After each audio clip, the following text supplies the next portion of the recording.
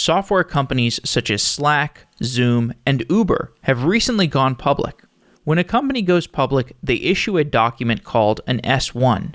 Within the S-1, there is a wealth of information about the company, providing a detailed story about the company's business model, economics, and future prospects. The S-1 defines the operating model and the philosophy of a newly public company. Going public serves several purposes. Being public allows a company to gain access to the public capital markets. It allows previous investors to have a liquidity event by selling the shares that they purchased from the company in private markets. Being public also puts some constraints and visibility on a company, which can be useful for a company that's trying to develop internal discipline. In the software industry, it is useful for most people to understand the dynamics of going public. A technology worker who is earning equity at a private company needs to understand the roadmap to their company going public or potentially getting acquired. And anyone who invests in public company stocks is evaluating the different available options for investment. This includes many software companies, so it's important to find the best software companies to place a bet on. Tom Tunguz is a venture investor at Redpoint and the author of a popular blog at tomtunguz.com. In a recent series of posts, Tom has evaluated the S-1s of recently public software companies and compared the growth dynamics between a variety of these newer public companies.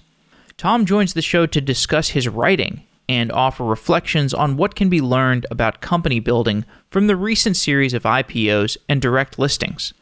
We've done many interviews in the past with investors, and you can find all of these interviews, including another one with Tom that we did in the past, on the Software Engineering Daily apps for iOS and Android. These apps have recently been refactored. We've spent a ton of time on them, and they are a great listening experience for Software Engineering Daily. You can find all of our episodes by categories. You can have comments and social features, and I will be commenting on each episode for the foreseeable future. If you want to jump into the discussion, check out the apps or go to softwaredaily.com and share your thoughts. I'd love to hear your perspective on these different subjects. You can also become a paid subscriber to get ad-free episodes at softwareengineeringdaily.com/subscribe. Also, the company I'm building is Find Collabs. Find Collabs is a place to find collaborators and build projects. Whether you're building an open source project, or a music project, or a company, you can go on Find Collabs and find collaborators that share your interests and your vision. I'd love to see what you build on findcollabs.com. With that, let's get on to today's show.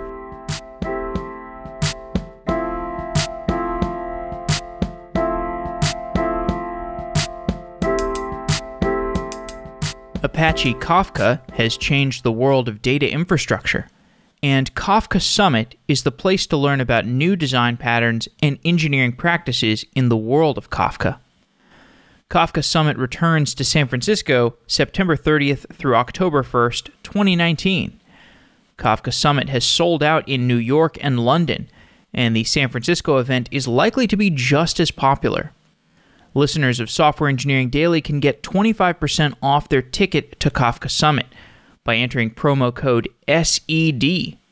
With the promo code, Kafka Summit is only about $900 to attend. And if that's still too expensive, you can consider asking your company or your manager to pay for your ticket.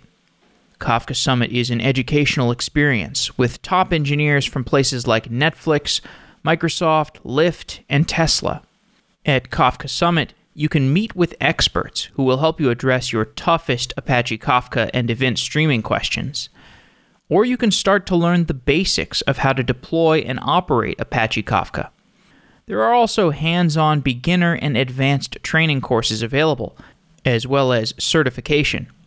Join the Kafka Summit September 30th through October 1st, 2019, and get 25% off your ticket by using promo code SED. I plan on attending Kafka Summit, and I hope to see you there.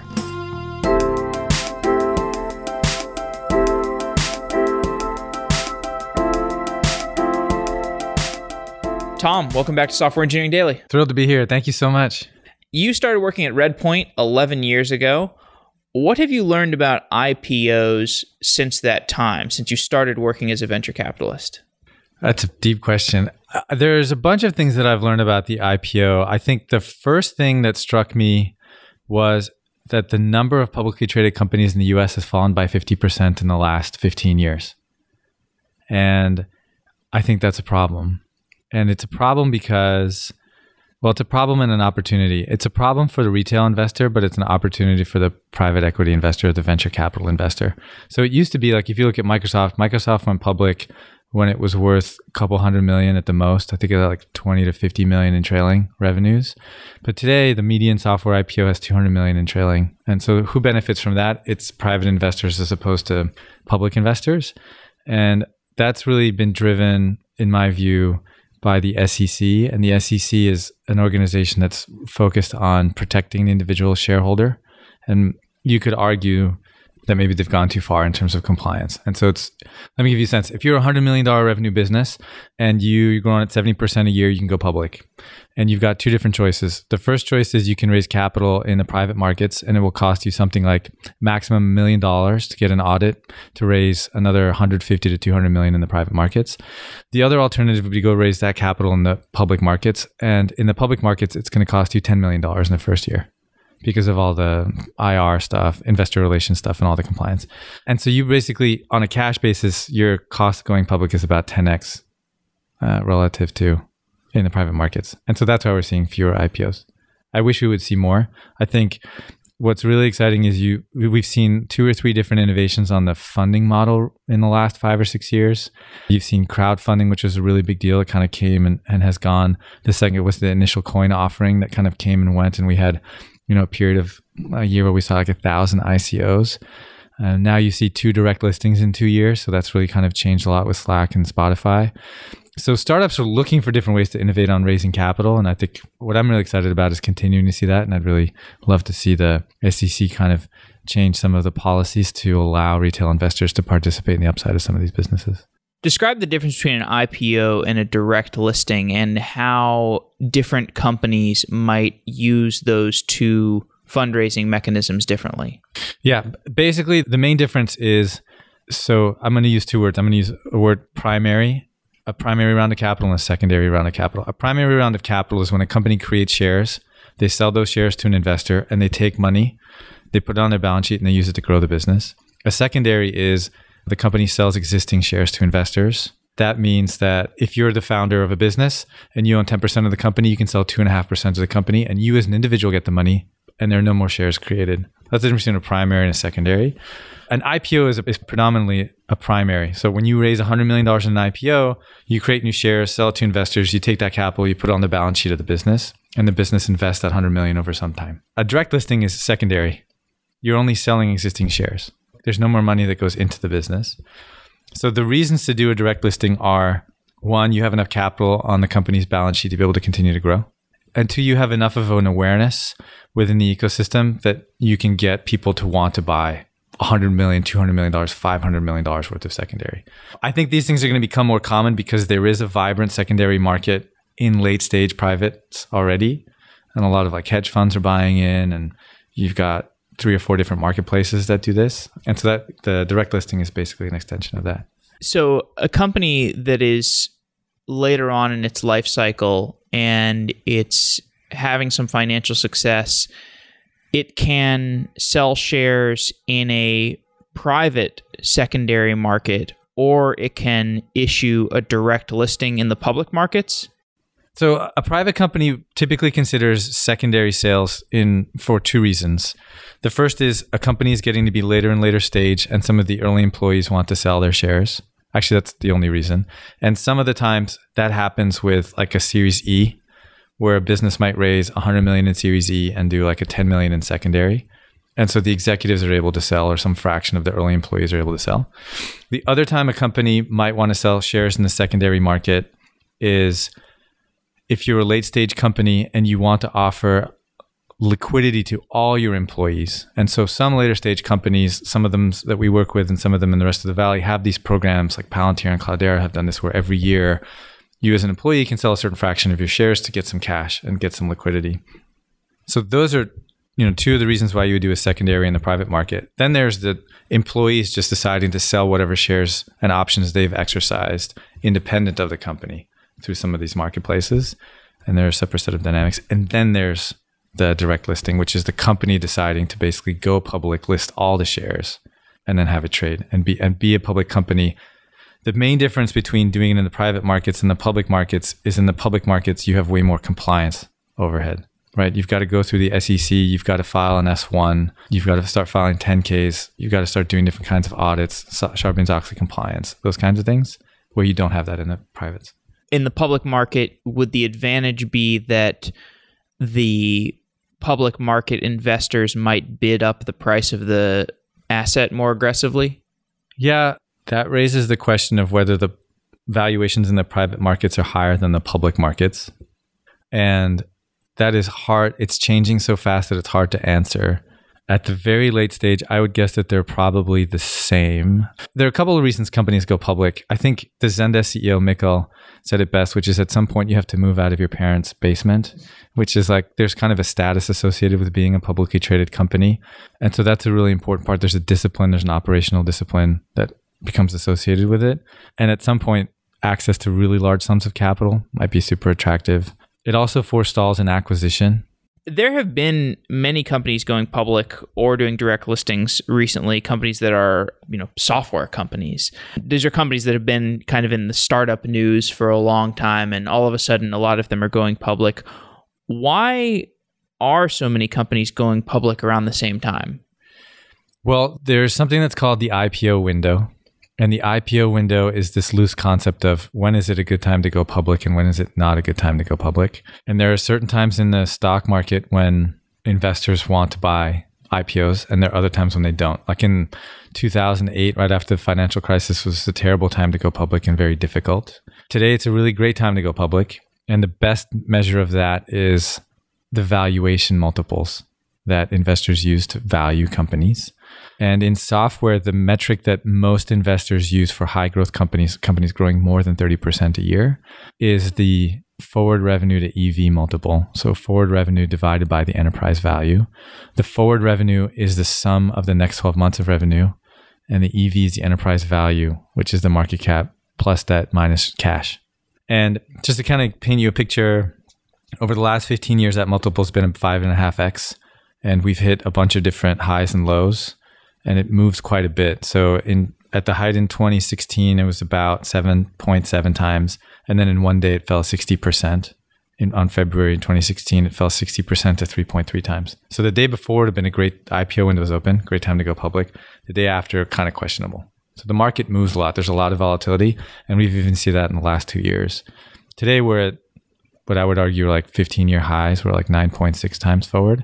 And so it's a really great time to go public because investors are willing to pay high valuations. And the implication in a large forward multiple is that investors believe the company is going to continue to grow at its same growth rate for a long period of time. When a company goes public, they file a form with the SEC called an S1. You've been doing analyses of these S1s as they've been coming out, as these companies have gone public. And an S1 is a very long document.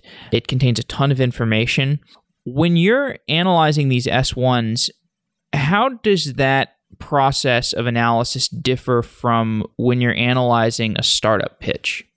They're very different. They couldn't be more different. An S1 is all retrospective. That's the main difference, in that a company has been operating for a really long time. It's typically 7 to 10 years before they file an S1. And so you have lots of data about that company. You have the revenues and how they've grown and customer expansion. And the metrics are the same with a Series A company, maybe. But you've got just a much longer track record and understanding what those patterns are going to be. There's also a lot of, within an S1, there's a whole section on like risk disclosures. So a company is forced to disclose, how does our business fail? What are the major risks? And so that's probably the second thing that's probably the most different. And so as an investor looking at an S1, what you do is, and you might do it at the Series A too, is you benchmark it relative to other companies. And that's what I do in some of these analyses. So I compare AppDynamics to New Relic, or compare Zoom to Slack, and see who's stronger in which dimension. And that's really interesting. And I got interested in S1s because I was working with a guy who had come from Goldman Sachs, and he was telling me about all the data that was contained in these companies. And one of the things that I'd really longed for as an investor was an encyclopedia of businesses. There's no history of business. There's a history of countries, right? There are a history of religions. There's histories of philosophy. But there's no book where I can be like, hey, how did IBM start? And who are all the different CEOs? And what were the major product initiatives and directions and strategic bets that they made that succeeded or didn't succeed? I would love to read that book. Like, we have bits and pieces of them, right? Like the CEOs of like Nike, right? Shoe Dog, or Creating Happiness, Delivering Happiness is Tony at Zappos. And so we have bits and pieces, but we don't have like a compendium, right? And even then, it's not that every business actually ends up writing a book. The closest thing you have is an S1. And so you can kind of see, you can get some flavor of the business and the history of the business and the philosophy of the business. And so if you were going to put together that Wikipedia of business, you would, the easiest way to do it was just to literally put every single S1 in there. Totally. Why the comparative analysis, though? Because these companies are so different. Even if you take Slack and Zoom, you can say, okay, these are both communications companies. They form a backbone of the companies that adopt them as products. But when you compare their metrics, like their sales efficiency or whatever other metrics you want to compare them on, isn't this like kind of contrived? I mean, they're so different, even when they're very similar companies. Yeah, a lot of businesses end up looking like other businesses. One of the first thing I'll say is you can create a business in any number of different ways. And I think the thing that's the most awesome thing about Startup Land is that every time you think a business can't be created in a particular way, a founder goes and creates it that way. So let me give you an example. There's been a mantra in Silicon Valley for a while that you really can't build a business, a software company with an average price point or an average contract value, an ACV of less than 20K. Well, it turns out that that's just wrong. So Slack and Zoom are two of the most highly valued companies. Their ACVs are 5K. And the trade that you make is you might have a lower average contract value, but your net dollar expansion rate, your NDR, are off the charts, like 140 to 160%. What is NDR? The NDR is basically the interest rate on a customer. So if a customer pays me $1,000 last year, if I have 140% NDR, they pay me $1,400 this year. And if I have 100 of those customers or 1,000 of those customers, if I don't do anything for my business, they're going to grow at 40% compounding a year. And so that's sensational, right? And it turns out that the highest NDRs are typically found within price points at 5K. And so, comparing Slack and Zoom, like maybe if I'm a public market investor, I might buy one and not buy another based upon different comparables. I think both those businesses are excellent businesses. The reason I do it is it helps me understand where I have faulty assumptions when looking at companies. So like that data point about 5K ACVs, now I can go and say like, hey, when I look at a company with a 5K ACV, what I'm going to be looking for is a really sensational net dollar retention. So some of your blog posts are looking at a single company in a vacuum, and other ones are this kind of comparative analysis. What pulls you towards the kinds of theses that are built around comparing a couple companies or maybe more than two companies versus when you just want to look at a company in a vacuum? Yeah, I think it's whatever I'm interested in at the time. I mean, I think, like, let me give you an example. So there was a period in time where I was going through kind of the big companies of the first .com era in software. And I was I had met a founder and he had asked me, which are the most successful companies that have transitioned from on-premises software, so it's software running in customers' environments, to cloud? It turned out there aren't that many of them. And one of the companies that I looked at was Concur. And so before my time, we were the first investors in Concur. And Concur actually did something that I don't think any other publicly traded software company has done. They started in CD-ROM, they transitioned to on-prem software, and then they transitioned to SaaS.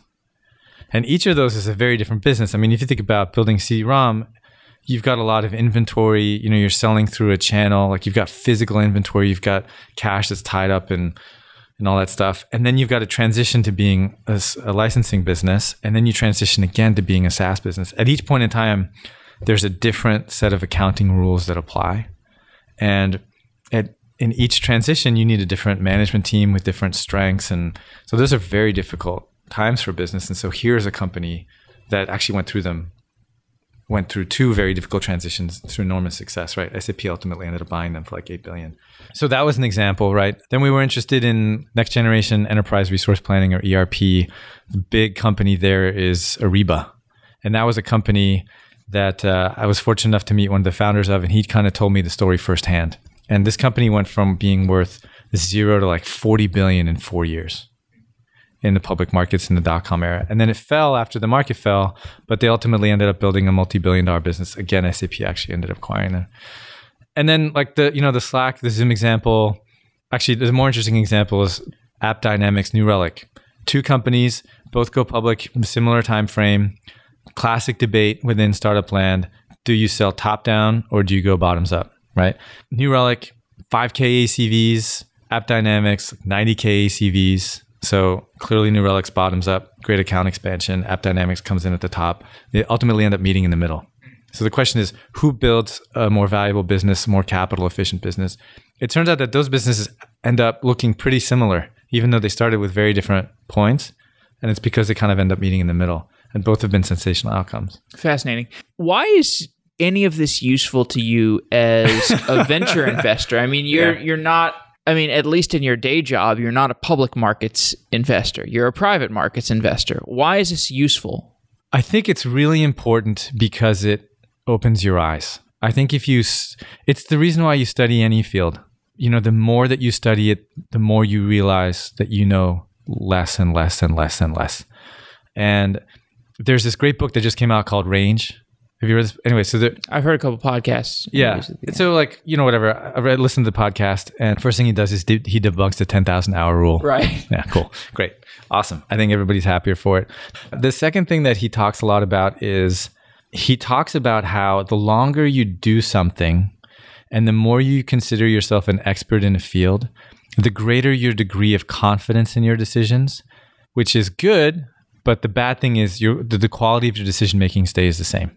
So you become more and more overconfident about your same level of accuracy, which is a very dangerous thing, right? And he talks about, there's this one example of this doctor in New York, I think around the turn of the century, who had a basically 100% success rate predicting whether or not you were going to get tuberculosis 2 weeks before you did.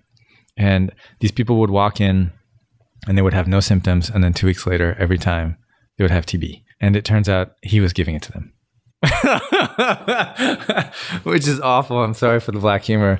But anyway, I think he ties it into a book that was written by this guy named Philip Tetlock, who wrote a book called Super Forecasters. It kind of talks about humans' ability to predict different kinds of things. And an investor, that's what we try to do, right? We try to make a process that tries to get probabilities of success, and we build a portfolio that tries to generate great returns.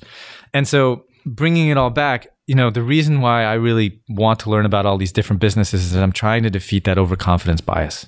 Well, I suppose the way that you're looking at it is, it's not that you're studying these companies because they went public. It's that you're studying them because they released an S1, which contains a ton of information. That information could just as easily be produced by a private company. So it's just public disclosures of information that might have been private in the past. Yeah. And so we have access to some of those companies' data when we meet them. And we meet them at the early stage, and we might see them in the growth stage, in the B and the C and the D. And so we'll see them. And so we can do our own internal analysis, right? And try to figure out where we were wrong, where we were right. The benefit of the S1 is I can share that analysis with other people.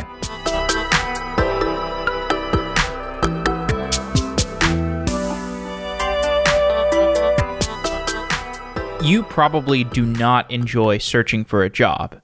Engineers don't like sacrificing their time to do phone screens, and we don't like doing whiteboard problems and working on tedious take-home projects. Everyone knows the software hiring process is not perfect, but what's the alternative? TripleByte is the alternative. TripleByte is a platform for finding a great software job faster. TripleByte works with 400 plus tech companies, including Dropbox, Adobe, Coursera, and Cruise Automation. TripleByte improves the hiring process by saving you time and fast-tracking you to final interviews. at triplebyte.com/sedaily. You can start your process by taking a quiz. And after the quiz, you get interviewed by TripleByte if you pass that quiz. And if you pass that interview, you make it straight to multiple on-site interviews. And if you take a job, you get an additional $1,000 signing bonus from TripleByte because you use the link triplebyte.com/sedaily. That $1,000 is nice, but you might be making much more, since those multiple on-site interviews would put you in a great position to potentially get multiple offers, and then you could figure out what your salary actually should be. TripleByte does not look at candidates' backgrounds, like resumes and where they've worked and where they went to school. TripleByte only cares about whether someone can code. So I'm a huge fan of that aspect of their model. This means that they work with lots of people from non-traditional and unusual backgrounds. To get started, just go to triplebyte.com/sedaily and take a quiz to get started. There's very little risk, and you might find yourself in a great position getting multiple on-site interviews from just one quiz and a TripleByte interview. Go to triplebyte.com/sedaily to try it out. Thank you to TripleByte.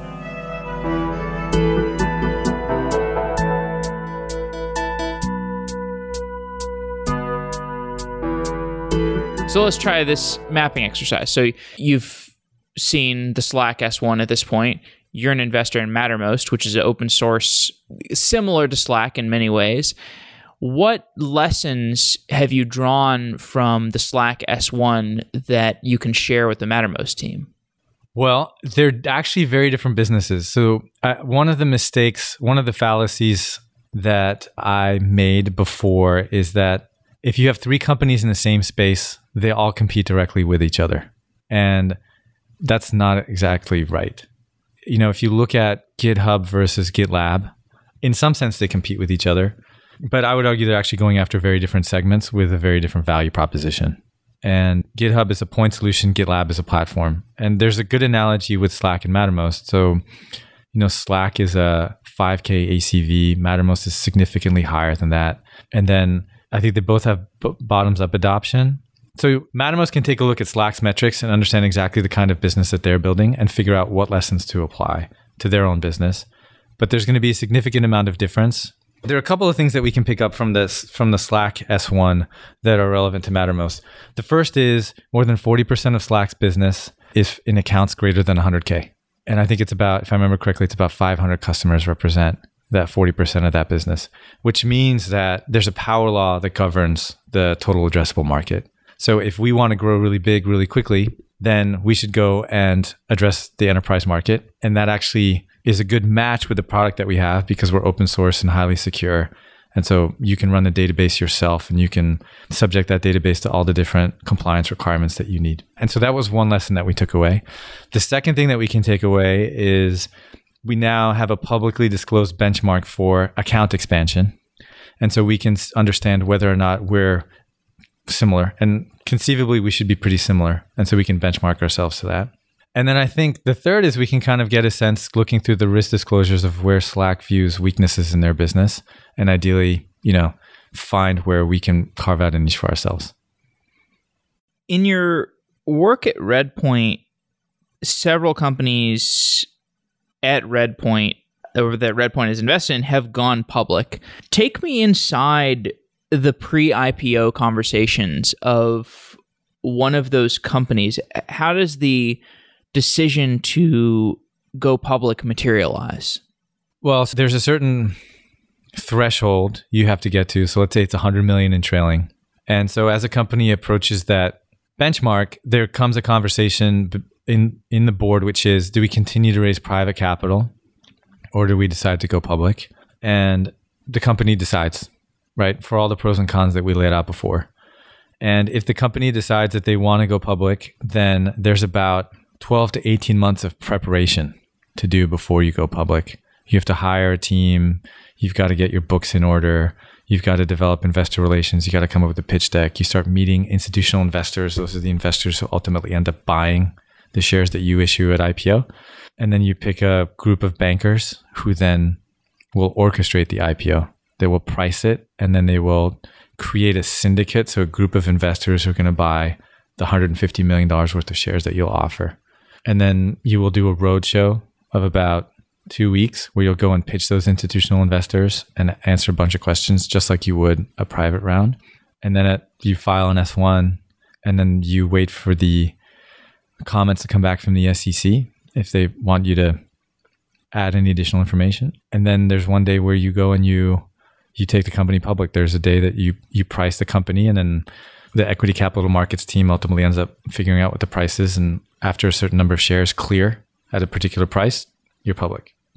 And so what are the subjective, I mean, you could just say, okay, every time we reach 100 million, we go public, but that's not really how people think about it that rigidly, right? So what are the subjective decisions? Does it come down to timing, the IPO window thing, or are there other elements that factor into, like, maybe we shouldn't IPO or maybe we should IPO? Yeah, the first is the IPO window. Is the IPO window open? That's certainly a driver. I think a lot of companies are going public now because there's a lot of volatility in the stock market. And with the election coming next year, people wonder if the IPO market's going to be open next year. And so if you've got a market that has really high multiples and you've got a lot of risk in an election year, in fact, if you do talk about going public, one of the things you talk about is there going to be an election next year? Because it could have a potentially material impact. You kind of take a look at what the Fed is doing to the extent that you can. So that's a really big driver. I think the second thing is the company ready for it. So some businesses might be, we were involved in a business that was at 150 to 160 million in revenue and growing super fast, but it just wasn't ready. It hadn't built out the management team to go public, because one of the big differences between being a public and a private company is you have to forecast your revenue and your earnings. And you have to do it in such a way that you instill confidence in investors, because if you don't, they will sell your shares and your stock price will fall. And so you need a certain amount of skill to be able to do that in a way. As a business, give yourself enough margin, because there's going to be variances in the way that you execute in a given quarter, but while still instilling confidence. So that's pretty important. Your portfolio company Looker was just acquired. How does the strategy when preparing for an acquisition differ from the strategy when preparing for an IPO? Well, you never prepare for an acquisition. You definitely prepare for an IPO. An acquisition, particularly for companies like Looker at the late stage, they typically come inbound. So someone expresses interest, and then you might hire an investment banker who helps you figure out who else might be interested, and then they guide you through that process. So the similarities are, in both cases, you hire a banker to help you navigate the process. The differences are an IPO has 12 to 18 months worth of prep, and an M&A can happen at any time. And so if you get a realistic offer, the CEO comes to the board and says, it's my responsibility to present to you this offer. Should we pursue it or should we not? And then we go and look at what's going on in the public markets. How does the acquisition offer compare to multiples, all that kind of stuff. There were acquisitions of Tableau, Looker, and Periscope data in a matter of weeks. Why did the business intelligence sector consolidate so suddenly? Well, I think what happens is one company in a space is in play, gets into play. And so what they do is they go and start telling other potential acquirers about their business. And then the acquirers become educated. And then they ask, is this the right company to buy, or should we buy another business? Let's take a week and think about what our priorities are. And if we are interested in this space potentially, then we should go and look at every company in the space before we make a decision. And then pretty soon people come up to a point of view and they're like, you know what? I like this one, or I don't like this one. I want the other one. And then you have a wave. And it happens quite a bit. What are some other past examples? Because this was the first time. I mean, I guess I haven't been following the news closely enough historically, but it was kind of humorous for me because you just see these like boom, boom, boom. Yeah, well, like the corp dev and the executives are all of a sudden like, hey, this is a much bigger market than we initially thought, or there's been a fundamental transition. We need to be here, or if someone is going to buy this company, we cannot allow one of our competitors to buy this company.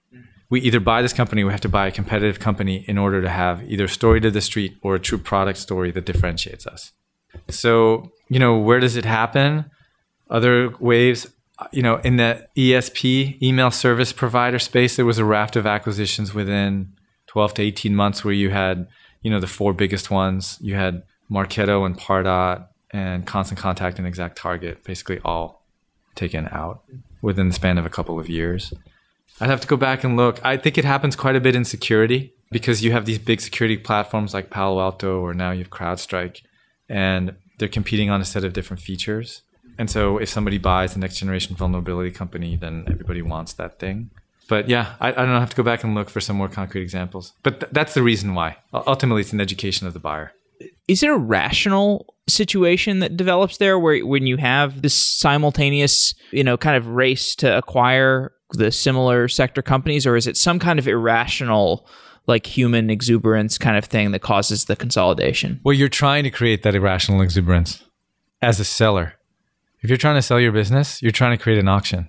What is an auction but an attempt to create a rational fervor around an asset? Like if you have a fancy car, like let's say you have a Porsche, let's say you've got a Ferrari GTO, right? And there are only 25 of them in the world, right? Or let's say, whatever, even in a rare car, let's say there are only 3 of them, and you're going to have one chance to sell that car.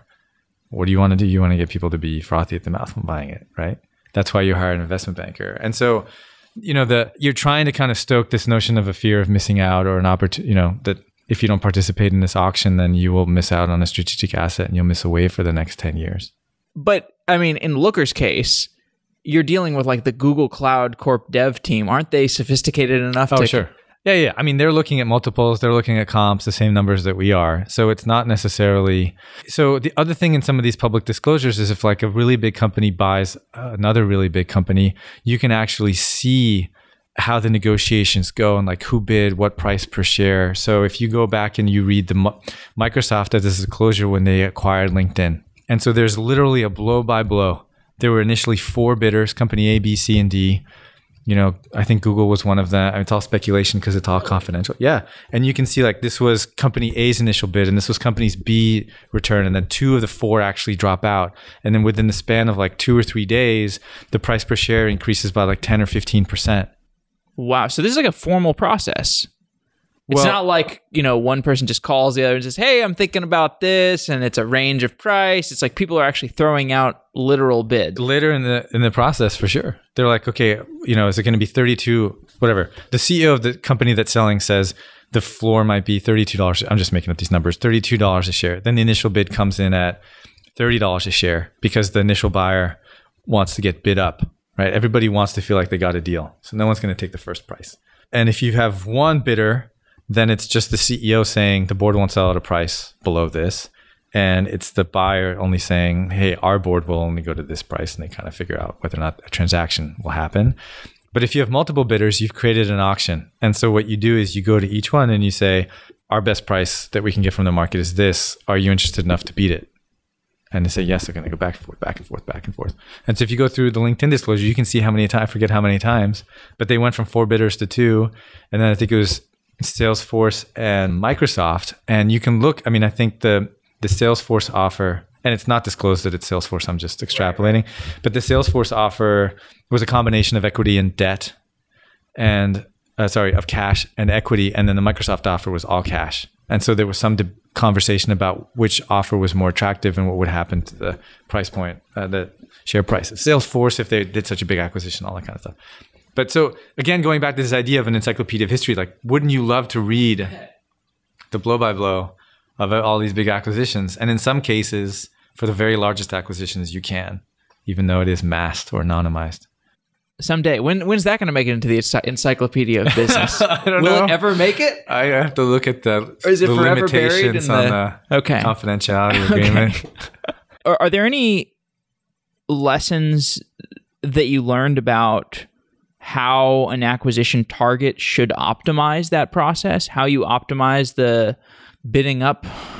Well, you want to get as many people interested as you possibly can. I think it's a lot like fundraising. You build relationships with people as early as you can. Ideally, you create go-to-market partnerships with them so they can understand the value. Here's what goes on in a buyer's mind. First, there are 2 parties involved. There's somebody within the business, typically a product person or a CEO, and then there's the corp dev team. The corp dev team are the people who are responsible for executing the transaction. They have a responsibility to the company for making sure that it's a fair price and all the details associated with the transaction and the documents and all that stuff are solid. But the acquisition is typically driven more from the business. At the end of the day, it's an individual within a company buying or talking to another individual within a company. So the transaction actually happens between, like, let's say the CEO of a startup and the VP of product within some big company. And the human dynamics are really important. Like the VP of product within that company, if they're going to buy a multi-$100 million or billion-dollar company, that's sort of a bet your career move, because you're going to the board and you're saying, I believe that if we spend $700 million to buy this business, I can turn that $700 million in value into $1.4 billion in value over 3 to 5 years. And in order to have the courage to be able to do that, you need to go and build a business case. And you need to come up with a financial model with a certain number of projections, and you want to be conservative. And you figure out, if we were to buy this business, what does that mean for our business? So you need to get that person to have enough confidence to be able to do that. And the more that they've worked with the potential acquisition and the more that they've seen how the go-to-markets can be complementary, the more confidence they're going to have in that business case. So partnering early, figuring out how to go to market together. If you do want to sell your business, that's definitely, and then building the relationships more on the business side. The corp dev are important relationships, but they're secondary to the person who's ultimately signing up for the business case.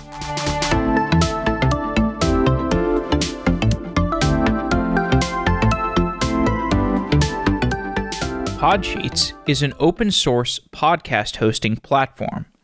We are building Podsheets with the learnings from Software Engineering Daily, and our goal is to be the best place to host and monetize your podcast. If you've been thinking about starting a podcast, check out podsheets.com. We believe the best solution to podcasting will be open source, and we had a previous episode of Software Engineering Daily where we discussed the open source vision for Podsheets. We're in the early days of podcasting, and there's never been a better time to start a podcast. We will help you through the hurdles of starting a podcast on Podsheets. And we're already working on tools to help you with the complex process of finding advertisers for your podcast and working with the ads in your podcast.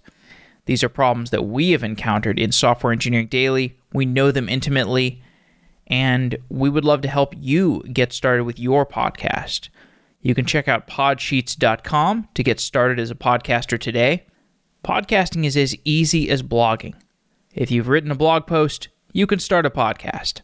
We'll help you through the process, and you can reach us at any time by emailing help@podsheets.com. We also have multiple other ways of getting in touch on Podsheets. Podsheets is an open source podcast hosting platform, and I hope you start a podcast because I'm still running out of content to listen to. Start a podcast on podsheets.com.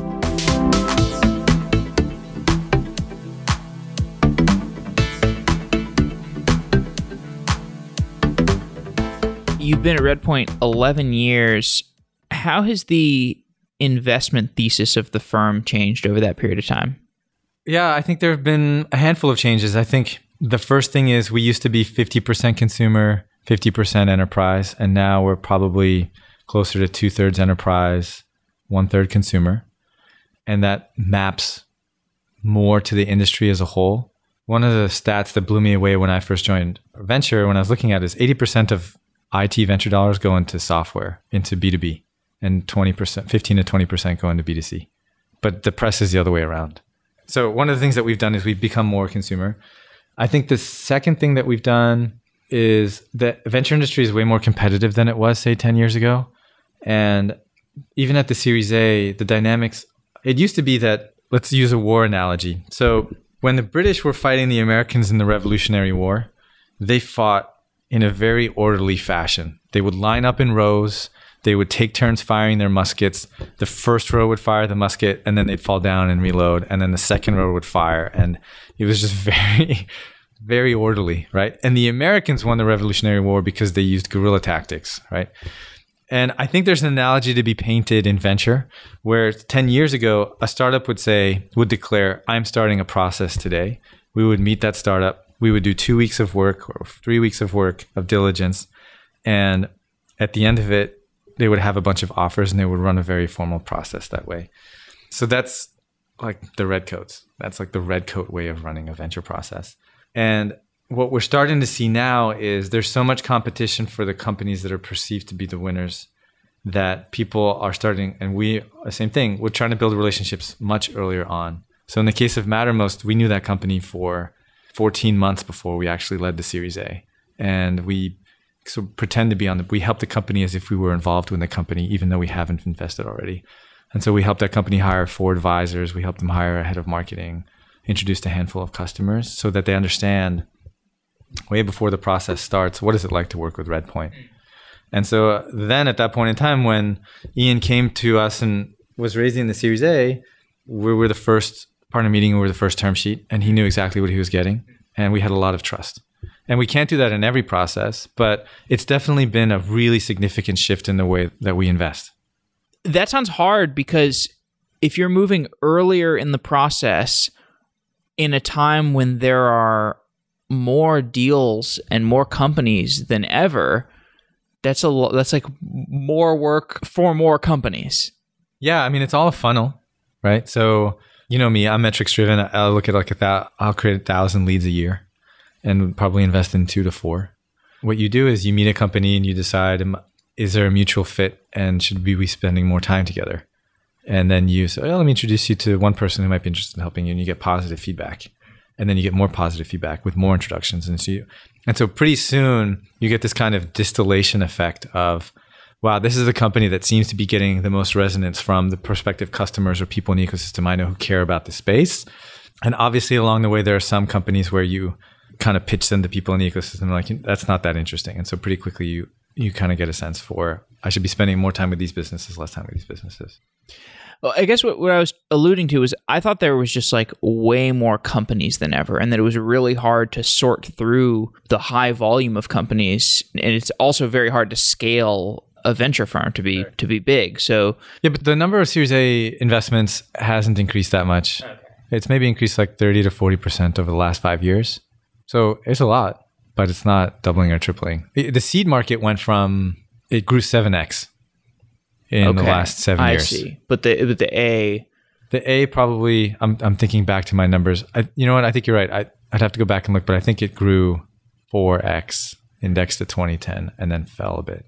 Is this that term Series A crunch, or is that something else? No. I remember that term being used a lot a while ago. Boy, you have a good memory. The Series A crunch was a hypothetical issue that people were talking about because the number of seed investments was exploding, but the amount of capital in Series A firms remained the same, right? And the analysis, and I wrote a blog post on this, it turned out it wasn't the A that was the issue, it was the B. There was a Series B crunch because it turned out that the amount of Series A capital actually increased, but the amount of Series B capital remained relatively constant. And so the follow-on rate, so if you take a look at, if you look at the probability, assume I've raised a seed round, what is the probability that I raise an A? And assume I've raised an A round, what is the probability that I raise a B? It's actually the probability of the second one that decreased more.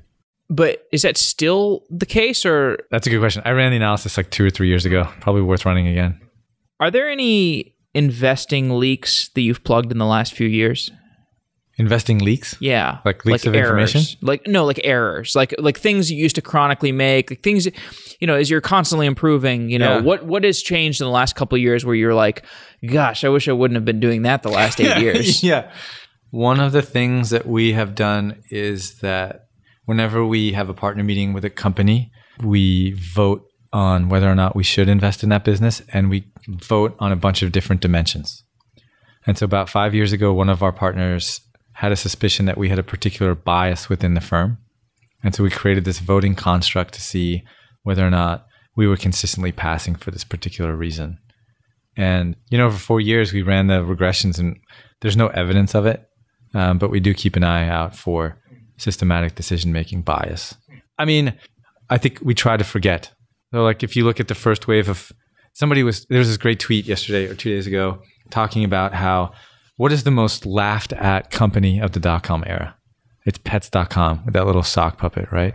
Okay. There's a company that went public last week called Chewy. Yeah. It's like roughly a $10 billion company. It's the same business. It's just the timing was different. Totally. Right. And so I think one of the consistent errors that's very easy to make is thinking an idea doesn't work when it's just the timing of the idea isn't right. Yeah. Although that can be hard to generalize because like that's probably going to be the case to some degree with crypto, but it's like, okay, so like crypto 1.0 or crypto ICO era kind of didn't really work maybe, but it's, you know, it's still, even though we know it didn't really work, or maybe, I don't know, maybe it's still working, but I think to some degree it did. There was irrational exuberance. We know at this point there was some irrational exuberance.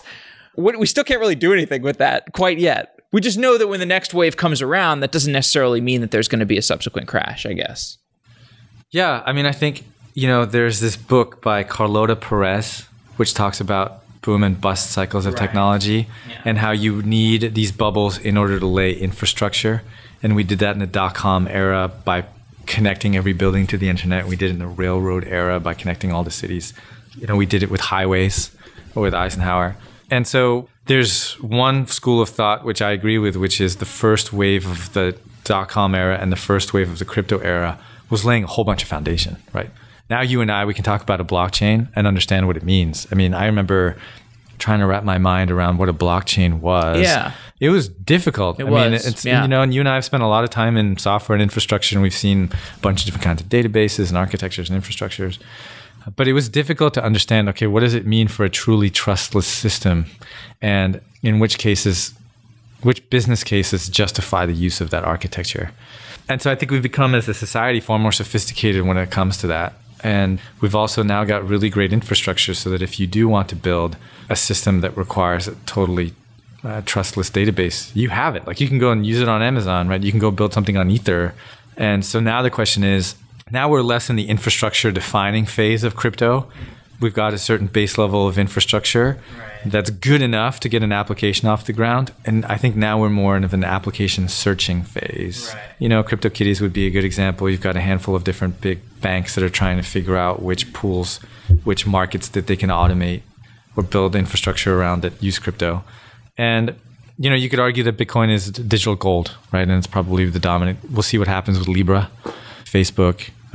So I think we're kind of in an app searching phase. And then what will happen is there'll be a handful of really great applications that will force the infrastructure to change again, because the applications will hit a sufficient scale and will put certain demands on the infrastructure that the infrastructure cannot provide. And then we'll go back and forth. And that's what's happened in the web, right? Like all of a sudden bandwidth gets faster. Okay, you have interactive web applications, Web 2.0. That creates the need for higher and higher switching, right? Which creates the need for mobile networks, 4G, 3G, 4G, 5G, all that kind of stuff. Then it goes back to the application. Now that you can pass a lot of data back and forth, now you can do video game streaming like the Google project area, which allows you to stream a console game. All of a sudden that opens that up. So now the hardware's got to get better, or the applications can get better.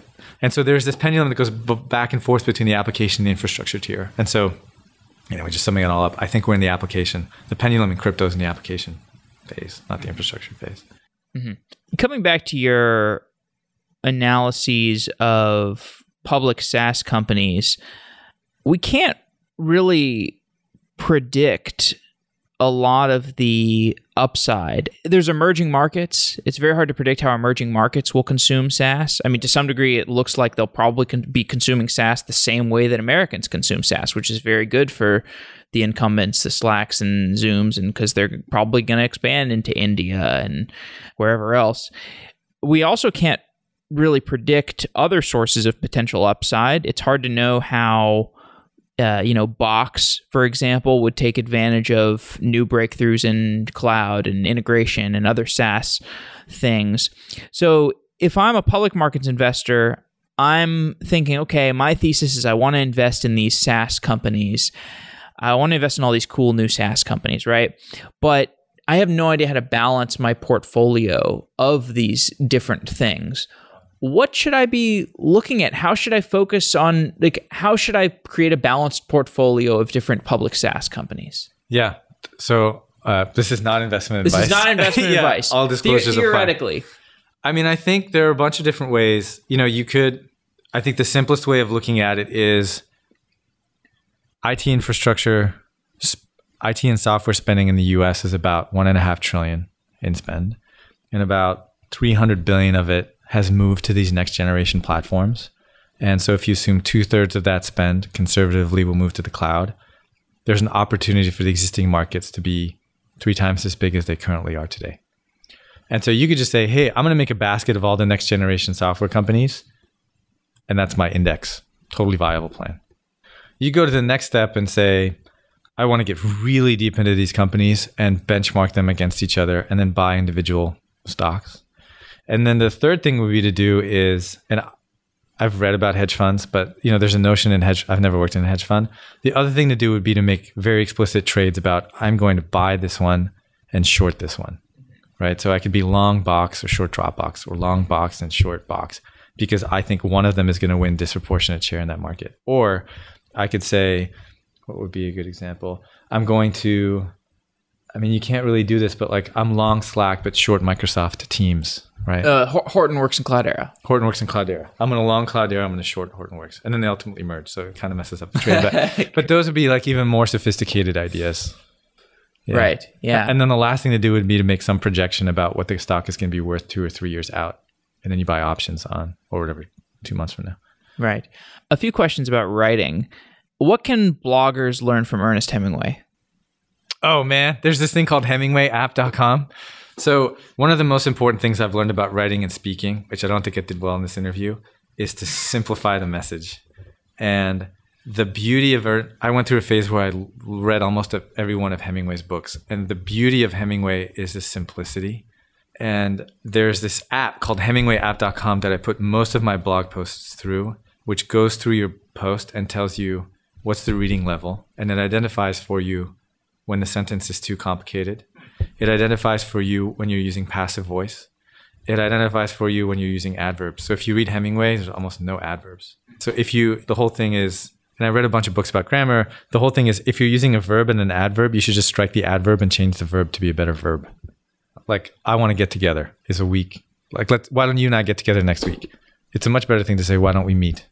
Right? And so there are all these kinds of constructs that we use in daily life and speech all the time that when you read, it's just noise.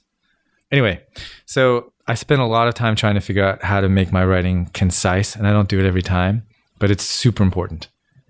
If you're going to write, it's probably one of the biggest differentiators. And Hemingway is probably the most iconic writer who was a master of that style. If you had a year to write a book and you wouldn't have to do anything else during this year, what would you write about? I would write a history of business. I knew you answered that question early on. I would write a history of business. But a year is not long enough to write. It's not. You would need 3 to 4 years to write that book. And it would be a multi-tome thing. But I would go and interview I would start in the 5 largest software companies and talk to all the CEOs of different epochs and ask them, tell me about the history, tell me about the history, tell me about the history. And do it at a high level, like a 5-year period, not just a 1-year period. There are these books like The Long Tail that Chris Anderson wrote about Google, or Inside the Plex and they're moment in time snapshots, which are great in that moment in time. They don't age well. Maybe not. But I think what you really wanted, I'm more interested in, let's take a look at, I want to know, what was IBM like in the 30s, right? Or the 40s, or the era during the Second World War when they were trying to come up with machines to decrypt the Enigma. Right. The German encryption codes, right? What did that look like? And what kinds of innovations did they take out of the Second World War and then start to commercialize? And what was it like during the space era? And then when the servers, the big mainframes came out, what did that mean? And then the microcomputer and then the PC, how did they navigate those big trends, right? I don't know. One of the things that's always fascinated me is the parent company of Matsushita, which is Panasonic. Panasonic is the child company of Matsushita. They have a 1,000-year business plan. And that's pretty bold. But can you imagine thinking about it or looking at a business on that kind of a time frame, or even a 100-year time frame? I think it'd be fascinating. That's the book I'd write. Tom, thanks for coming back on the show. Thanks so much for having me. This was a lot of fun. Commercial open source software businesses build their business model around an open source software project. Software businesses built around open source software operate differently than those built around proprietary software. The Open Core Summit is a conference for commercial open source software. If you are building a business around open source software, check out the Open Core Summit, September 19th and 20th at the Palace of Fine Arts in San Francisco. Go to opencoresummit.com to register. At Open Core Summit, we'll discuss the engineering, business strategy, and investment landscape of commercial open source software businesses. Speakers will include people from HashiCorp, GitLab, Confluent, MongoDB, and Docker. I will be emceeing the event, and I'm hoping to do some on-stage podcast-style dialogues. I'm excited about the Open Core Summit because open source software is the future. Most businesses don't gain that much by having their software be proprietary. And as it becomes easier to build secure software, there will be even fewer reasons not to open source your code. I love commercial open source businesses because there are so many interesting technical problems. You got governance issues, you got a strange business model. I'm looking forward to exploring these curiosities at the Open Core Summit, and I hope to see you there. If you want to attend, check out opencoresummit.com. The conference is September 19th and 20th in San Francisco. Open source is changing the world of software, and it's changing the world that we live in. Check out the Open Core Summit by going to opencoresummit.com. Wow!